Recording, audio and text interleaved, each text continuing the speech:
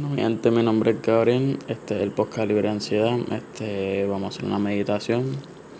Como ya saben, busca tu sitio más que pueda estar mucho más tranquilo, este, ya sea con la espalda recta, acostado, sentado, y vamos a darle.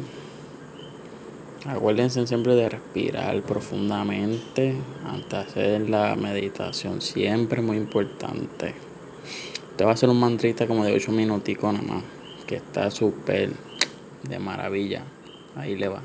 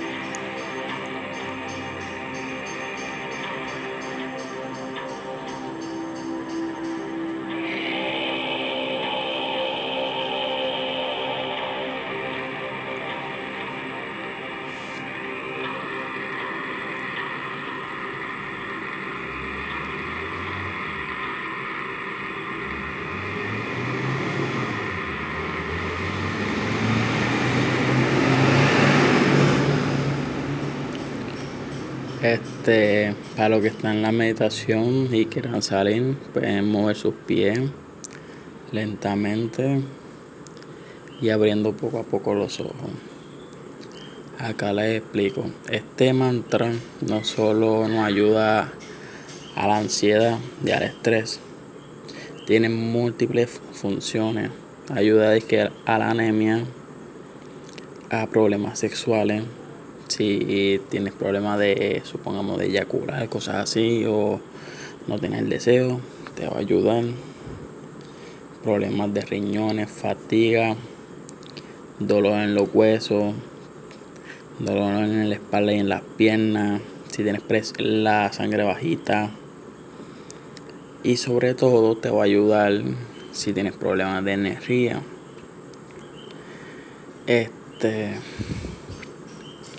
Te ayuda en lo emocional, a perder el miedo. No sé por qué me sale aquí sexual tabú, por ahí vamos.